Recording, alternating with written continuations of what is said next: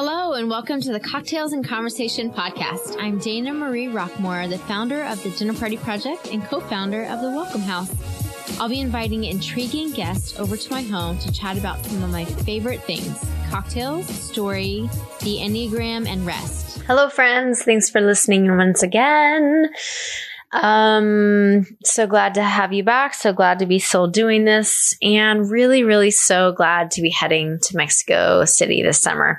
So if you haven't heard, we are launching TDPP experiences. I have been wanting to do retreats for many years. And one thing that we talk about in this podcast is rest. And one thing that most people probably don't do well often that I talk to on this podcast is rest. So I wanted a shared space to invite some folks down and to have 3 full days of rest. So tickets are live now. We have 2 retreats. One is July 14th through 17th, and one is August 4th through 7th. And they are going to be incredible. I am super thrilled. Tickets are already going. So if you want to join, I would love for you to join. It's just going to be me, Dana Marie, and 7 guests for each retreat. So it'll be very intimate as well. We'll be doing dinners each night of the retreat. So it'll be 8 people around a dinner table in Mexico City, in a gorgeous home in a restful neighborhood. We'll be doing a full breakfast buffet. I've hired a yoga instructor and an Enneagram expert if you want to dig into those. If you just want to come and sit in the hammock for 3 days, if you want to read, sleep, nap, explore, there are 40,000 restaurants and bars in Mexico City. You will have an endless choices. And then Mexico City is second only to Paris in the amount of museums and galleries. So there is so much gorgeous, incredible art to discover. We are excited. So join us if you can.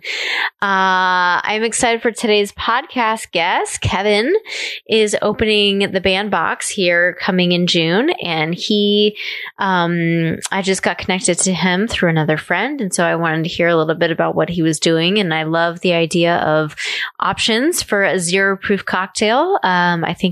I did 100 days of no drinking last year, which was a challenge for sure. It was a good break, even though I'm not a total, a teetotaler in that way. I understand some people have that as a priority in their life, and good for them. We always try to accommodate if people don't drink at the Dinner Party Project, for sure.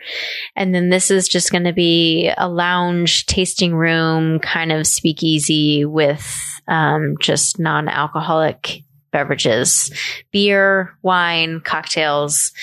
So he shares a little bit about his story and about some of the cocktails that are coming up on his menu. And I decided to try my hand at a non-alcoholic cocktail. It has no name, but it kind of looks like sunshine. I just had an orange, so I just did a fresh squeeze of orange juice. So I would put about probably an ounce of orange juice, and then half an ounce of lemon juice, and then 0.75 ounce I made a basil simple syrup, and I put that in a shaker with an egg white. So I shook all of that without ice first for, 15 seconds, maybe 30 seconds, and then added ice, and then shook it all up again, and then poured it into some chilled coupes, and then topped it off with some lemon San Pellegrino bubbly. So it was very interesting, very light, very fruity, but you could taste the orange and the basil really nicely. So I guess if you're just looking for something super summery, non-alcoholic, that's a choice to make, or you can try out the Bandbox coming June 25th. Enjoy. Ciao. Hey, Kevin. Hi. Welcome to the Cocktails and Conversation podcast. Yes, thank you for having me. Finally, here we are. It's going to be great. Thank you for doing some Kind of. I usually say day drinking, but we're not We're not as much technically drinking, but we are. So cheers to you. Yes, for cheers. a Friday afternoon. Cheers to you as well. We can There you go. just make it. It's nice. I wish I had made or had been able to consume this right as it was very freshly. Yes. But we weren't quite there yet. But today we are having a zero proof cocktail. Yes. So I guess it still falls under cocktails and conversation, which is fun. Yeah, definitely. Yep. Definitely. Absolutely. Which we will get into a little bit more is the zero proof. But the cocktail I just kind of made up with some ideas of summer and freshness. And as we had talked about, I don't really do as much zero proof liquors in that sense. Mm-hmm. So I had an orange, which I just did some fresh squeezed orange juice, lemon juice, and then I had made a basil simple syrup, and then shook all of that up with an egg white. Mm-hmm. Yeah, that's good. Poured it into some coupes, topped it off with some San Pellegrino lemon, bubbly. Yes, it with is. some fresh basil on top. I like it. All right. It's refreshing. It's good. Good. So speaking of cocktails and mocktails and things of that nature, where would you? So you are a consumer of alcohol, but you are I am. also Yes. opening up a non-alcoholic bar. That's correct. That is Yes. correct. That is correct. Okay. Tasting lounge is the kind of the Tasting actual, lounge. Yes, so it's Okay. kind of a little different between an actual full bar. We're not necessarily going to be able to kind of whip you up any kind of non-alcoholic cocktail per se. We'll have a set preset menu of our craft cocktails that we'll be doing, and then we're going to be rotating that out pretty frequently. So trying different recipes, different types of drinks, different spirits, non-alcoholic spirits, distilled spirits, alternative spirits, as we create different cocktails. So fair enough. Yeah. And what is this called? The concept is called the Bandbox. Okay. And it is a spirit-free speakeasy is kind of the official term that we're using. Okay. Kind of an oxymoron to describe what we're doing. Fair enough. You said it. Not, I did, yeah, exactly. Yeah, okay. But it's cool. It's kind of, it really makes sense when you think about it, because it's, folks that are, kind of going to a location where they want a sophisticated cocktail beverage in the evening. Mm-hmm. And you really can't go anywhere like that if you don't drink, or maybe just want to have a night out, but you don't necessarily want to be surrounded by other people that are drinking in an environment where you don't feel pressured to drink. So it's kind of a nice, no pressure environment where you can go and have a non-alcoholic drink. Sure. And in a more sophisticated bar / lounge environment. So, yeah. Okay. Yeah. Not like Starbucks. Sure. Which you can have a non-alcoholic coffee latte, but it's just not the same as like having a cocktail, Sure. And conversation, so. Cocktails and conversation. Cocktail and conversation. We got there. Exactly. Oh, wonderful. So, around town, there are, thankfully, some places also to get non-alcoholic beverages. There is. Where would be a couple of your favorites around town? A couple places. So, I frequent Tori Tori quite a bit, so they do make some really, really nice, tasty cocktail, non-alcoholic options. They can make actually custom versions of different things for you. So it's a lot of it's about kind of mentioning your preference. So if you like something more on the spicier side, or you want something a little bit more citrus based, or you want something a little bit more floral, it's kind of understanding what your flavor profile and your palate is, Okay. and then helping to kind of align that with your interests and your tastes. Yeah. What is your non-alcoholic beverage of choice? I like a variety. So the cool thing about the industry, it's gone way beyond O'Doul's and the beer back in the 80s and 90s. It was just, your non-alcoholic beer options. For me, there's a variety now of like ready-to-drink options. So pre-canned, pre-mixed cocktails. So there's quite a few in the market today across a variety of different manufacturers. For me, I like One in particular, it's a mango margarita with jalapeno. It's a very, very delicious. Sounds very summery. Well-rounded. Yes, summery, a little bit spicier kick to the drink. And so I like drinks that have a little bit more of either a spiciness or maybe there's a little bit more of a kick, a ginger kick to them. So something that gives it more of a well-rounded flavor profile versus something that's more, I'd say, a little bit more flat, but something that has a little bit more different levels to it. So yeah, I like something that has a little bit more of a kick and a little bit more of a punch. Because I do personally drink, so I do like a variety of vodka cocktails if that's kind of my go-to normal spirit. There's not really an alternative to vodka just yet because vodka is pretty much primarily all alcohol. So there's not really an alternative spirit to that just yet. I'm sure they're working on it, but it's not there just yet. But there is non-alcoholic gins and tequilas and whiskeys and rums in the market today that are meant to kind of mimic that same flavor.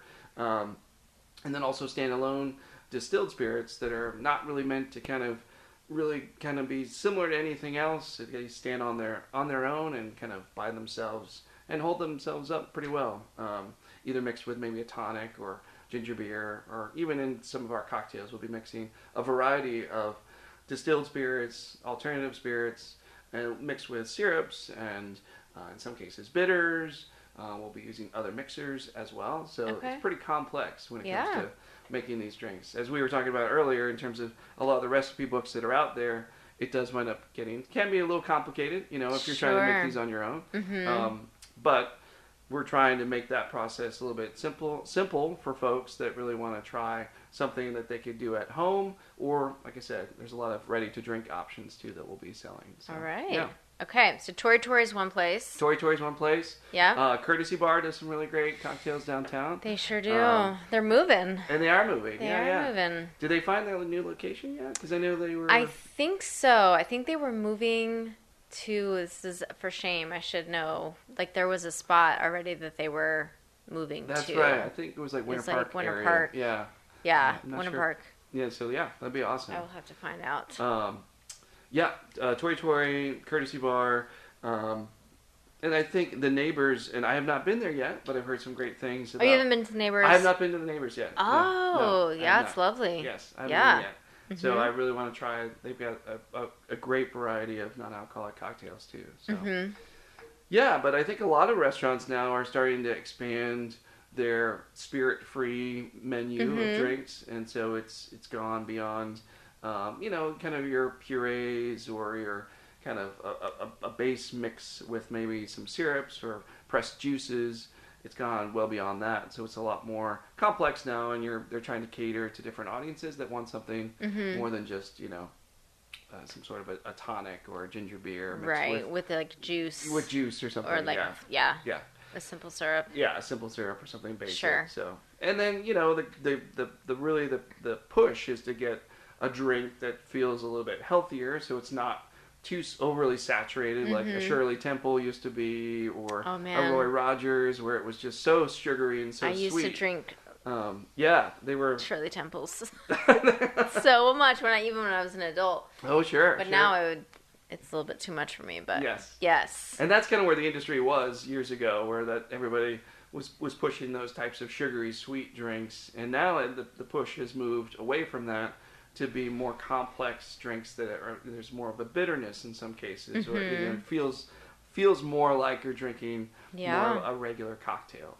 So last year I went 100 days without drinking, as I mentioned. Yeah, that's awesome. Which is a lot. That's good for you. That's amazing. I know. I just felt like I definitely have alcohol as a part of my life pretty regularly, and I wasn't feeling like it was too much, but I just felt like it was just a good break for my body, just every once in a while to reset and to obviously it's like so much less sugar for me. Yes, yeah. So it definitely took some patience and some self-control at times. I'm sure. Especially with going out, sometimes it was like, well, this is, I probably would love to have but the Sunroom I felt like had some really great... Sunroom has some great cocktails too. There's a list, actually. A few publications have done some recent articles on some of the new offerings and some places that are doing some non-alcoholic cocktails. If you're looking for something that's on the kava side, there's a kava bar in Winter Park, Zenva. Like we talked about, the Neighbors. I think the Robinson makes some good non-alcoholic cocktails from what I've heard. Southern Craft, the Woods, Hanson's I think even still does. So it's all these speakeasy kind of bars too that are making Hanson's some of the great. craft cocktails. Mm-hmm. Yeah. Mathers I think they do a variety of different things, but that's also a great spot. Mm-hmm. And then you've got Little Indies I think is doing some NA drinks. The Treehouse, Bauhaus. So there's quite a few folks in town that are really starting to get on the non-alcoholic drink train and pick up this trend that's been pretty popular it was overseas where this really started kind of gaining popularity. Mm-hmm. And it's been a little bit slow moving towards the States, but then the pandemic really helped to fuel and push this even further, and then demand started happening during the pandemic. Most people were just looking for an alternative to drinking because people were drinking at home, so it kind of pushed. I did quite a bit of drinking at home. Yeah, right. Yeah. So it's good to have some, like, I mean, even if you're not just needing to go like completely sober, yes. It's good to have some like options just in case, like when you're ready, or just like to mix that in I mean, it's good to give your liver a break. Yeah, exactly. Every now and again. Yeah. The one thing that I think was the closest was, I think, Liars. Okay. Had an Italian orange. Mm-hmm. And I am obsessed with sweet vermouth. Like, obsessed. And Amaros. Yes. And, like last night I had like just Campari and Amaro and tonic water over ice with oranges. Nice. And I just like... That was the hardest thing, and that's the first thing that I had back was that kind of a real sweet vermouth. But the Liars, I think, was like the closest, because a friend of mine was so kind and he brought over like several of Liars and some other stuff to taste, and I was like, most of these just are not hitting it. No. Like, I'd rather just not drink, right, than have like this. I don't know what this is, but yeah, a lot of it. And we talked about this earlier, but it's interesting. Some of the spirits will have.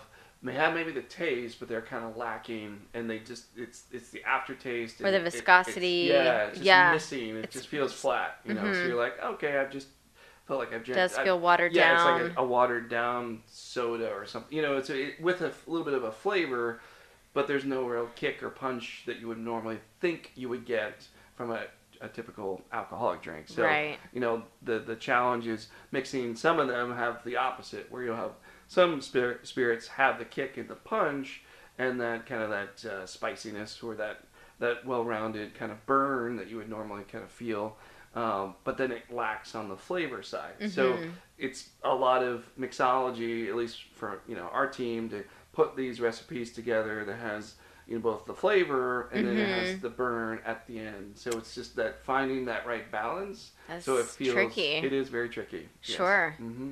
So are you a one home bartender, and then two, like, how are you creating a menu for this? Yes. This started. I've always been interested in. I've kind of been more on the soda side and interested in other types of non-alcoholic drinks, whether it's cold brews or energy drinks and other things like that. But this kind of bridges the gap in between. You're really doing experimentation, creating drinks that have a similar kind of consistency with a normal alcoholic drink, building it with different layers. And so for me, it's been a lot of at-home experimentation and doing a lot of mixology as an at-home bartender, experimenting with different spirits, mixing them together, what works, what doesn't work. And you're absolutely right. There's a lot of spirits that are out there today from an NA perspective that just aren't very good, And so it's trying to find which ones have that mix and that aspect that you're kind of looking for, and kind of pairing that with another distilled spirit mixed in with other syrups and bitters and other types of mixers and bases. So if it's a ginger beer or a tonic or club soda, how you can kind of bring that the full spectrum and bring it all together so it all makes sense. So all right, yeah. So you're always just practicing, always like thinking of things, like Yeah. What's going to pair? Mm-hmm. And a lot of the spirit manufacturers have recipes too that you can experiment with. So that's a great place to start. Right. If you're like, oh, let's see what this recipe might bring. And they, of course, it's mostly focused on their particular spirit. But some of the manufacturers are also showing you here's a well-rounded drink mixed with a variety of other spirits, other non-alcoholic spirits. So you're not just using just that one spirit, because in many cases it is adding alternate spirits together. Normally you think, well, you'd only have, it's either just rum or it's just whiskey, or Sure. So, but in this case you're kind of mixing a variety of whiskey alternatives or rum alternatives or maybe a gin or tequila alternatives to give you a more well-rounded flavor. So yeah, it's a lot of mixology fun when you're doing this on your own. Sure. Trying to come up with the right recipe and the right the right mix, it's in the right balance, so that it does, it's a little bit different than mixology when you're dealing with actual spirits, because there's kind of that that true tested recipe book that you're like, this is how you make an old fashioned, this is how you make a margarita. Well, it's kind of like you kind of throw all that out the window, and to a certain degree when you're making non-alcoholic drinks, because you start with some of the bases and mixes that still make sense, but then trying to find the right balance to get the rest of the flavor closer. So, and you're not really trying, in many cases, you're not trying to make this an exact copy of that drink, but you want to try to get close enough to where it feels, because there's no alcohol in it, so it is ultimately going to be a little watered down, right? But you really want to try to find something that is both refreshing and something you would want to drink again. That's kind of the goal, is trying to find that right balance and mix so that it is tasty enough to like, oh wow, I could drink 2 or 3 of those, and be really good. And you can have 2 or 3 of them without any worries of driving home. Exactly, you don't have to worry about driving. Bonus. Which is always good. Yes. Bonus. Yeah. All right. Well, we are excited for that to open, which will be coming up in June. Yes. Oh, in June. We just actually Next announced. month? We just announced our grand opening this week. Okay. June 25th is our official grand opening. Okay. Yes. So almost a month. Yep. Almost a month. Almost. Yep. Wow. Getting close. Getting close. Yep. So we're excited, but no, it's a tasting lounge, and then we're also doing a bottle shop with that as well. So the real goal of the entire space is to introduce Orlando to a lot of these new spirits that you can't buy or purchase at Total Wine or an ABC. Will you carry Lyres? Oh, we are going to be carrying Lyres. Oh, yeah, great! Because yeah. I tried to find the Italian Orange, and they were it wasn't at Total Wine, and then there was one out in Winter Springs, and I was like, ugh. Yes. And then yep. I just couldn't find it. No, they're not being actively sold right now. They have a specific license through Southern Wine and Spirits, so they're typically distributed to them. So we are going to be carrying. They also have ready to drink options too, canned options, which are also really really good.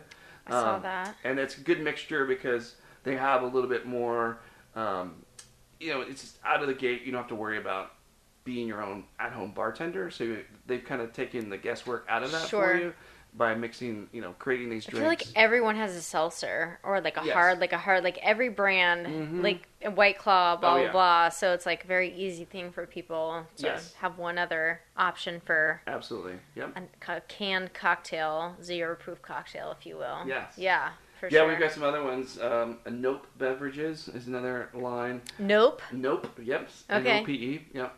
And they've got some really great options. They have a strawberry basil, and they have a raspberry lime ginger beer. There's a rosemary vanilla lemonade. So there's some really cool flavor combinations that a lot of these manufacturers are doing and making. And then you've got, of course, we have tonics. That's another popular trend right now within the NA space.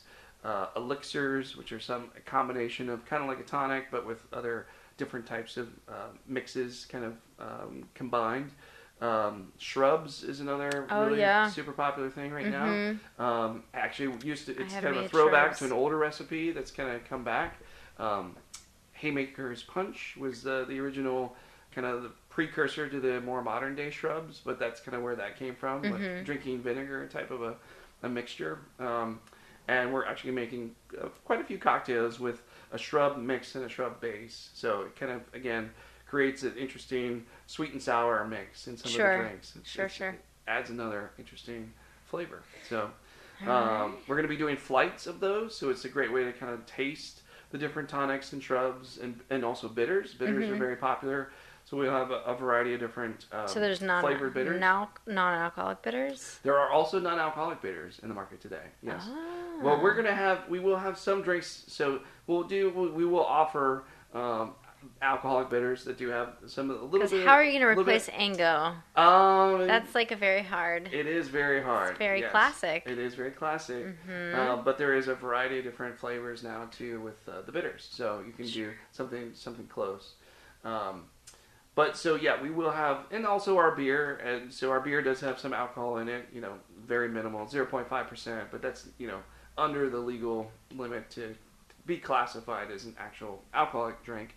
But our beer does have some alcohol, and of course the bitters do have some alcohol too. So that's really the only main things on the menu that have any specific alcohol content. But we'll give folks the option if they want completely like non-alcoholic bitters for some of the drinks. We'll provide that option too. So right. For folks. Thank you for sharing your story. You're welcome. You're welcome. I want to hear a little bit about kind of your story and kind of like where your background was and how you came to be here in Florida. And I kind of believe that we just don't really get a choice into where we're placed into the universe, and we're kind of put down here, and like the rest of it, everyone is trying to figure it out. Oh yeah. Definitely. So Kevin's story, where did that start? Kind of like, what was your family of origin like? What was like years 1 through 5? Yeah. So I grew up in the Midwest. I grew up in Cincinnati, Ohio. So that's kind of my home place. All right. Home of record. But that's where I grew up, Midwest boy, and really got interested in the arts early on, both art drawing and painting. And so, my family was not necessarily a very artistic family, but I kind of gravitated away from that, was really kind of took to that, left brain activities of drawing, painting, and then got into, music and theater and acting. And so a lot of that was just kind of bridging out as I got older, getting into high school. And was in marching band. Who was Kevin in like middle school, high school? Like theater? Yeah, kid? I was a theater kid. I was a band nerd, and so I did a lot of the arts. What are your preferred instruments? I played saxophone when I was growing up. So yes, really? Yes. Yeah. Yep, I played tenor saxophone, and then one at a time, ladies. Yes. That's right. Started saxophone through high school, and then wound up really kind of figuring out, what I wanted to do. Ultimately, did I want to pursue that as a career and major in music when I graduated? Did I want to pursue art and design? Did I want to pursue theater? So I had a lot of different interests. At the end of the day, I wound up going into the military. So it's an interesting change and shift. Did not see that coming. No. Okay. But I actually went into the Marine Band, so I was able to utilize my saxophone talents, and I had to audition for that, and went into the Marine Corps. So I was in the Marine Band, so I played saxophone and had the opportunity to sing and travel, and it was a great. So when you were a Marine, transition. Is that your job to play the saxophone? Yeah, so each Marine, everybody kind of gets trained the same way. Everybody goes to boot camp first, and then after boot camp, you go into a separate training, Marine combat training for those that aren't in the infantry, and then from there you go out to your school of depending on what your specialty is, your specialty school. For me, I went into music school, so they sent you through music school as a Marine musician. Yeah. Okay. Yeah. So a Marine musician. A Marine musician. Yes. Okay. Yes, so there's no deployment as far as like frontline, like battle. Well. What are we talking about here? Yeah. So basically, each Marine base. This was years ago when I was in, but there was 12 Marine Corps bands across the country, and also one in Hawaii and one in Japan. But each unit has about 50 members, that a variety of instruments to really support any on-base functions. So retirement ceremonies, change of command ceremonies. That's kind of your primary function. But then you split up into a variety of different ensembles and groups. So we would do rock. We'd have a rock band. We'd have a full jazz orchestra. We'd have Dixieland band. We'd have small jazz trios that would go and do a lot of interesting events. Yeah, I have no idea about this world.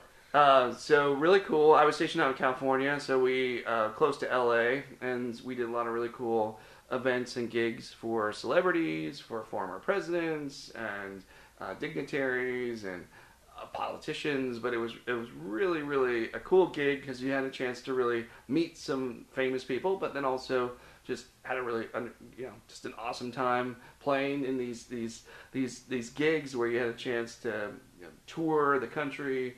And now, are you in school in a university, or you're just in the Marine University? No, you're training you're to actually, be a musician. So you once you go through boot camp and then you get out and do your training, your combat training. Then you go to a school that they pay you. It's basically they're training you on the basics of how you're going to be marching basics. But then you get a full collegiate training, so ear training, music theory, so a lot of collegiate training. Plus, you have private lessons, and you have tutorials on a variety of different things. And this is within the Marine. This is with the Marines. Yep. Got it. And then so they're kind of preparing you to get out and eventually get stationed into a band to get you prepared for that lifestyle. So once you get out, past your schooling, and then you get stationed on a base, and then it becomes like a full-time job. Got it. Your main full-time job is to support that base. Marine functions. And then you'll do all kinds of really cool added gigs because you're almost like the marketing wing for the Marine Corps. So you're doing a lot of PR-related events. Whether you're doing parades, like we did the Rose Bowl parade every year. We marched in that. It was a pretty cool event. 6 Mile parade that we would march in. So that was a really fun experience, just getting out there, but just with the cameras and just seeing the crowds, and it was just. So you're an Ohio boy outside of LA. That's right. And then how long did your tenure in the? I did 4 years, a 4-year enlistment in the Marine Corps. Decided that was enough for me, and it was time to get out. And I really wanted to pursue theater and the arts. And so I had a variety of other interests as well in terms of graphic design and drawing and painting, still on the art side. But for the moment, I really wanted to pursue a career, in theater and work on Broadway. And that was my eventual goal was to be in New York and have a Broadway career eventually. So went to school for that. Did a couple years in theater. I kind of still had the bug for getting out and performing because I wasn't able to do that when I was in the Marine Corps. So decided to, pack things up and leave school a little early and move to New York City and start. Leave school. Leave college. Yeah, I was it was in a conservatory program. I went to school in St. Louis. So okay. Yeah, so I decided to end my 4-year degree a little early and just get out there and start hitting the pavement and doing auditions in New York. So, okay. Yep. How did New York? It was great. I mean, it's an interesting environment. You kind of either stay with that lifestyle for a while and decide you want to continue with it, or for me, I did regional theater for about 4 or 5 years. You go to New York City for the auditions, and then you get cast in another production somewhere else, and then ultimately you go back to New York for more auditions. Okay. Eventually, until you get to professional status as a kind of an equity performer. Okay. That's the union for performing artists, at least for actors, at least theater actors. And then you're eligible to audition for Broadway shows. And so for me, so you can't just go straight and audition for a Broadway show. You can. It just depends on if they are willing to see non-equity, non-union actors. So if they start doing that, it depends on the audition. And the process. So if they have enough time permitting, then they will see some non-equity talent. So that's one way you could get, cast into a Broadway show. Mm-hmm. But outside of that, it's really about kind of moving yourself up the ranks and eventually getting equity status, and then being able to ultimately get cast in an equity production, and then once you're part of the union, then you're eligible to audition for Broadway shows. Yeah. So is it like getting a SAG card? Is it like... It's exactly that. Yeah, it's you your have equity. to... It's your equity card. Yep. Okay. And you can get different... I was part of the equity membership candidacy program, so you get points every time you do a show at an equity theater that offers points. So if you get a certain amount of points, I think when I was in it was like 50, and then you're eligible for your equity card. So you can actually take your card if you've gotten enough points. And that's really just kind of meant, again, to kind of build you up and get you the experience, so that you feel like you've got a well-rounded background, and you're more of an experienced professional, so that when you do come into a room, when you're an equity performer, you already feel you're at a certain level. Oh, okay. So it's not like Right. you're auditioning like a lot of amateur folks that maybe haven't done much theater. So it's a great way to make sure that they're ensuring that they're going to be seeing people, quality applicants, exactly, if you will. Yep. Okay. All right. Did you ever get to perform on Broadway? I off Broadway was the closest I came. I didn't really pursue it long enough to get to that point. Okay. So I decided to leave New York and move down to theater to help some friends start a theater company. So that was... Where did you move down to? I moved down... You mean from New York? Yeah. Or here to Orlando? From New York. I was living I was in Manhattan. Most of my time in New York was subletting, which is not something that really people do here in Orlando. But, sure. But subletting somebody else's apartment, mostly through actor friends.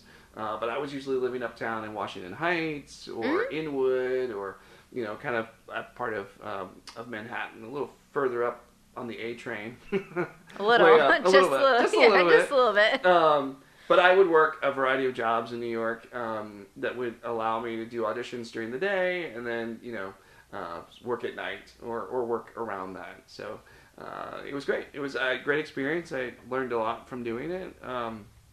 But kind of get a point to where, do you want to continue that lifestyle of not really knowing when your next paycheck's coming in? Sure. And it can be a little scary. Sure.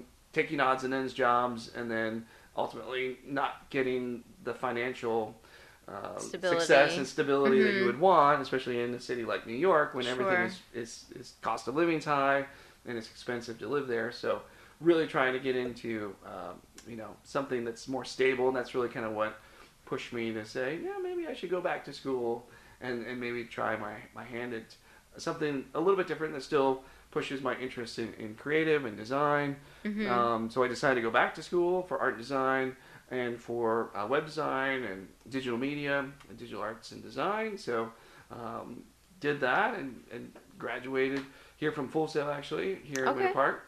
Is that what brought you to Orlando area? Yes, that kind of what brought me here, and then also the theater company was here. So. And circa what area? That was 2005. Yeah, around 2005. So, and that's really what kind of brought me here, and then stuck around, because at that point, the thought was going back to New York and maybe just doing a few shows and going back, but then really was interested in pursuing a degree in design and really focusing my career more on that, having a stable paycheck, which was always nice. And then doing theater as more on the side as an outlet. So that's kind of where that shifted. And yeah, after I graduated, have been working essentially in the industry, whether it's in marketing, advertising, ever since. So I've been doing mostly web design work, graphic design, and then over the years moved myself up into managerial positions, managing creative teams and account management and project management. So a combination of a variety of things. But that's what's paid the bills and kept me going. So yeah, that's kind of my story in a nutshell. This episode of Cocktails and Conversation is brought to you by The Dinner Party Project. The Dinner Party Project is all about connecting humans around the dinner table. Right now, we are mostly based in Orlando, Florida. Whether it's joining 7 strangers in an intimate setting around a dinner table, or sitting in the street of Orange Avenue with 100 others watching flamethrowers, we love helping people feel connected to others and their city. We also offer private parties, so if you have a birthday, anniversary, team building dinner, or corporate event coming up, we can create a custom, memorable event that you and your guests won't soon forget. We also help brands connect with their consumers by exposing their product in an elevated way to their target demographic. So if you live in the Orlando area and haven't joined us yet, what are you waiting for? We can't wait to hear your story around the dinner table. For more information, you can visit us at thedinnerpartyproject.co. So from 2005 until 2022, Yes. that's almost 20 years, 17 years, a span of that. So you kind of were mostly in those pockets of that industry, and then kind of bounced around, or I don't know, maybe stayed at an agency. Yeah, different environments. Yeah, I went to a few different agencies, worked locally. I wound up actually moving up to Savannah, Georgia for a little bit for a position up there. So okay. yeah, I lived in Savannah. Savannah's beautiful. It is. Gorgeous. Gorgeous I love city. it. Yes. Mm-hmm. And a lot of arts and love culture. it there. Yeah, and a lot of great restaurants and bars and lounges, and especially if you're talking about cocktails, a lot of great spots to get drinks, and also a great city you can walk around the streets with your drinks, which is always cool, you know. But yeah, the culture, the history of Savannah, that's where I started to really have some ideas about, which actually led to this concept, but some ideas around opening a cocktail lounge. It's kind of a speakeasy kind of a feel, and that's where I got a lot of the inspiration initially was when I was in Savannah. So the name from the Bandbox actually came from an old theater which was called the Bandbox in Savannah, and it was an Art Deco inspired, smaller, kind of scrappy, independent movie theater that was operated back in the 1930s, and really had this really cool Art Deco feel and look, and that's kind of the initial inspiration for where the name came from. And started doing more research. It ultimately went fast forward to when we were putting this concept together, and the name really resonated with what we were doing, and also the space that we acquired here over in Ivanhoe Village met kind of the same constraints of what that name actually means. So but the inspiration really came from Savannah. Savannah. So, yeah. They have some very beautiful, classy bars up there. They do. They have more than, their fair share. So how did you, what was the transition between, how did you decide, I'm assuming there was some transition from being in the creative industry, managing teams, to saying, now this is your full-time. So I'm still working full-time in the industry, which is good. That's been helping pay the bills and also help to fund this business. For me, it was really during the pandemic. It started really as an artist myself, and I dabbled in photography and really was looking to have an outlet in a space that I could go outside of my house, because we were all stuck again in our during quarantine, and trying to find a workspace or a studio space where I could explore and do more art and photography, and just a place I could go and get out of my house, essentially. So started looking around Orlando for spaces, and maybe some, co-op spaces, or maybe some studio space that you could rent. And it was just challenging to find that. And I really was having a hard time. If you're not really an established artist here in Orlando, it can be sometimes challenging trying to find a space, just a workspace that you can go and just paint and use it as more like a worker type of a space. You know? So started looking at some other options around retail spaces, and collectively kind of put my head together with some other of my collaborators as we were thinking about spaces and maybe a place where it could be more of a gallery space versus not just a workspace or a studio. And that's where the thinking came in of maybe creating more of an approachable gallery space that we can feature local artists, and also make it be open to and more accessible than maybe some of the more stringent galleries in town that really require certain requirements. So the thought was to make it maybe more of an approachable gallery space that was kind of the opposite of what you think of when you think of a gallery, which is white walls and a lot of just open white space. We wanted to do the opposite of that and create more of an intimate gallery that felt more like a speakeasy, and was more of a place that you could still have the art, but feel more like a throwback space to like the 20s and 30s. Okay. So the Speakeasy, the bandbox started as more of a gallery concept, and then we brought in the vintage goods aspect to as a way to kind of decorate the space with some really cool curated vintage goods from the 20s, 30s, and 40s, and then have a lot of really cool artwork that also was within the period or stylistically felt within the period. And so that's kind of where we started the concept there. And then as we started thinking about the experience, we thought it would be great. A lot of galleries do, have an open bar or have some sort of options for events with drinks and open, say, beer or wine. And so we were thinking, well, we weren't really in the market because we're a retail concept. We didn't necessarily want to pursue a liquor license. And do you need a liquor license? To sell beer and wine, you would have to get a beer and wine license, a little bit separate. But sure. But if you definitely wanted to do cocktails, you'd have to have a liquor license. I know, but it's for like NA cocktails. For NA, no, you do not. Right. No, okay. You do not. You have to have. We're also going to be selling CBD beverages. You do have to have a license for that, so it's a little bit separate license. Got it. It kind of falls under a food establishment permit. And so we're going through that process here actually pretty soon with the city to go through inspections just to make sure we meet all those requirements. Sure. But no, under our retail license, you are allowed to sell or serve non-alcoholic drinks. Right. And also popcorn, believe it or not. It's kind of like the random stipulation. So we are going to be also serving popcorn in our space. Okay. And also some other snacks and mixed mixed nuts and other types of like bar snacks that we'll have in the space. And we'll be partnering too with some local food vendors and food trucks around the area. So that's another part of what we're going to be doing to bring some other food in and maybe potentially some desserts as well. So still working through some of the logistics on that, but no liquor license is required. But we thought. Again, doing some research, and this as someone who does drink, this was a couple years ago.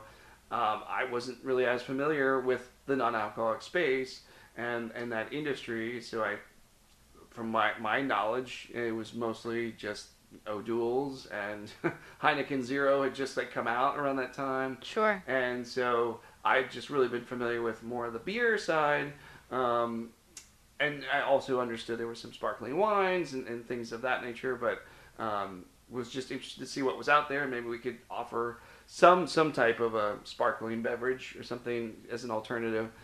And that's when we really started to dive in and peel back the layers of the industry, and minds were completely blown at that point because it was just phenomenal how far the industry had come, and this was 2 years ago. Right. And fast forward to today, the industry has tripled in terms of the amount of products that are now available in the market. Sure. It's pretty crazy. So. Yeah. I've had some drinks called Mad Tasty. Mad Tasty, yeah, which is the CBD. It is, yeah. Yes. Yep, a sparkling, water type of a feel, right? But sparkling water. Yep. Recess is another popular brand that we're going to be carrying. Okay. It's a CBD. It's again a water. It's kind of a sparkling water, but more of a CBD version of that.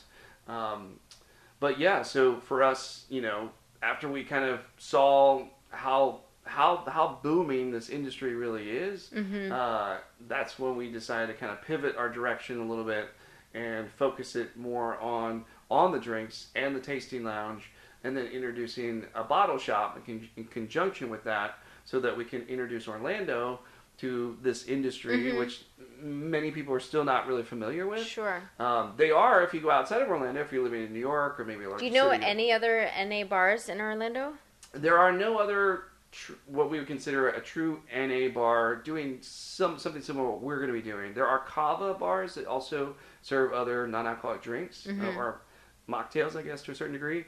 But none that are doing what we're going to be doing is utilizing these alternative spirits and distilled spirits in a way to create more traditional cocktails that you would normally get at a regular bar. So nobody's really using a lot of those spirits just yet. You're not seeing that even in most of the mainstream bars and restaurants in town. They're usually making a variety of other things and spirits, not spirits, but juices or mixers or syrups to create a different variety of flavors, but not necessarily mixing it in with, a non-alcoholic tequila or, a gin in that Right. drink. So, yeah. All right. Yeah. Thank you for sharing your story with Sure. us and for all Absolutely. the things that are coming, which is pretty exciting. Yes, very exciting. So the next topic of conversation is the Enneagram, which is something that I am very Oh, yes. passionate about. Yes. and know a lot about it. I know that you're kind of recently introduced into I was. the Enneagram. Yeah. So if you're not familiar with it, it's kind of like 9 different, in a sense, personality types. It's kind of like a roadmap to personality. Yeah. Which I think is very fascinating because we're all built so differently Right, in right. the ways that we see the world and interpret the world and our communication and how we kind of show up in the world. And so when you kind of look through that list of 9 personality types, Yes. which would you say that you would probably most identify with? I think it was the last one you had on the list. It was more the peacemaker. I think The some of peacemaker. this, yeah, some of this a little bit more on that. And I'd say I gravitate some of the other aspects of some of the others, but that one I think was a little bit more, for me, Okay. resonated more than the others This did. peacemaker, they kind of like to keep things obviously very peaceful, don't Yes. rock the boat. Right. They want to just make sure that everyone is feeling. They want to make sure that everyone is feeling safe, Yes. but then maybe at the risk of their own safety or their own voice Yes. in that Yeah. way, kind of like asleep to their own desires Yeah. Right. and their own things. Right. Yeah. Exactly. How do you feel kind of like understanding or knowing people's personalities and or the way they work kind of like how do you feel that is a way of impacting your relationships and Sure. and your between colleagues or friendships Absolutely. or relationships, leadership styles? No, it's great. I mean, I think between a lot of my current position, we've done the DISC assessment, so that's Okay. another option. Personality test, Myers-Briggs test. I've used those in the past. Too. What is your Myers-Briggs? Oh my gosh, it's been a while since I've done that. Okay. Can't remember. Was I? I always get that confused with the DISC assessment. Which Sure. It's like the I or you a high D. There's a Yes. sure. I always forget which one I am. I think I'm on the I side. I remember I'm definitely not a D, so I was more on the I side. So For the disc? yes. Okay. Yeah. All right. Yeah. I is the intuitive? Yes. Yes. Mm-hmm. Okay. I think so. All right, got it. Yeah. But no, I think it's a great tool. We use it to just help, just so you understand work style, like you said, work styles, understanding dynamics. People work differently. People consume information differently. So it's a great way to kind of just understand how the best way to communicate with other people and figure out how team dynamics should go. And also, I think it makes you just a more effective collaborator, because if you know the other person has certain, either constraints or there's certain aspects of their personality trait that could be a conflict if you approached it in a certain way. It's about kind of understanding how they tick and their methods for approaching different situations. And so it's a good way to kind of understand how to bring up maybe a sensitive topic or deal with a situation if you know a little bit more about the chemical makeup of how people how people think and react and how they process information and how you get them to as you're leading teams, how you can effectively manage teams too, knowing those different dynamics. So Sure. I think it's a great tool, and I love it. So it's helpful, especially when you're trying to get and motivate people in different ways to take action. It can be very different. Yes. Differently motivated. Absolutely. Yeah. So it's a great tool to do that too. So being a 9 is sometimes often non-confrontational. Yes. Or they sometimes like to avoid confrontation or making people feel uneasy. Sometimes at all costs, and sometimes they can look at it and move forward with it. But as you were mentioning, you have been a leader, maybe Yes. managing teams and managing people. And so how has that been for you, kind of like stepping into times where you've had to have some confrontation? Yes. Yeah, and I think the challenge is, and you're right. I mean, I think. Or has it been tricky? It's tricky, because I am a person that doesn't really necessarily like confrontation. But when you work and you collaborate with a team and you're able to address things in a way that you're able to just, it's more about coaching and mentoring. So if you approach it from that mindset, and not so much about so much, to say discipline, but it's a different type of a leadership style, at least for me, that works effectively. It's just trying to collaborate, understand where that person's coming from. You kind of get them to see maybe some of the mistakes that were made, or a different point of view. So it's kind of putting yourself in their shoes, but then seeing it from their perspective and kind of coaching them and say, well, if you thought about doing it like this, maybe there's another alternative to that. Okay, or, sure. So it's kind of pivoting away from maybe the way that they've approached something in the past. So in some cases, sure, if it's a performance plan or folks aren't necessarily getting to where you need them to be, then there might be some tough conversations on that. But at the end of the day, I think you're as a leader and a manager, you're there to help support and to coach and to guide your team as much as possible. And if they kind of fallen off the rails, it's kind of how do you get them back on, and how do you coach them to kind of see it in a different way, and then also kind of push them in the right direction. So it's kind of part of it. So. Yeah. The 9 is also sometimes called the mediator. Oh, yes. Right. So that's probably is like bringing people to see, which is not always the easiest task either, to make somebody see something that they can only see in their own worldview or their own point of view, right? Yes. So absolutely. Yeah. Thank you for chatting about the Enneagram with me a little bit. And then our last topic, let you go, is rest, which is something that I'm very passionate about, as far as just like how do we restore, renew, play, discover, how do we step back from the world to be able to have healing and growth and physical rest. Maybe it's doesn't have to be fully physical rest, but the things that kind of inspire us, renew us, get us to kind of be back to where, in a good frame of mind or reference. But what are some of the practices that you have adopted with around rest? Yeah, I think for me, I've taken, just as a entrepreneur and getting a new business off the ground, there is a lot of work that's involved. And I started adopting and looking at some other best practices on ways that I can get myself energized. And for me, it's kind of getting up earlier and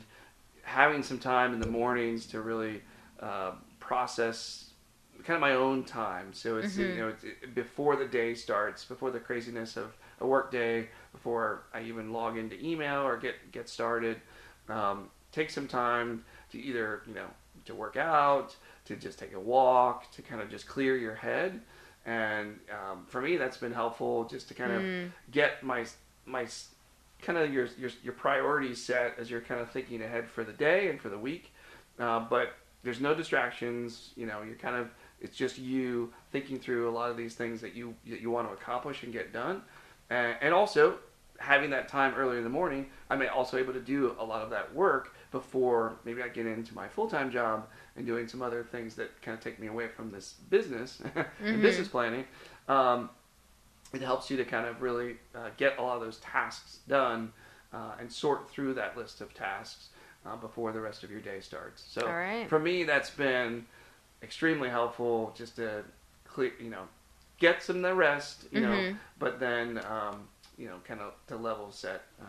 And I've taken a break on other things too, like television. I have a young son, so I watch television with him. But outside of that, I've taken a kind of a break from TV, and I'll see occasional films off and on. But for the most part, kind of just again thinking more about business and intentionally where your time goes. Yeah, and trying to really do a lot more strategic thinking about how we want to approach things with our opening, and then as we continue to grow this business, other opportunities that can come out of that too. So there's just been a lot of concepting and thinking and strategic thinking that happens, and it's nice having a break from, I think a lot of us get caught in that repetition of, watching, getting consumed and kind of sucked into certain things. And for me, it was just disconnect, There's a lot of other things that I have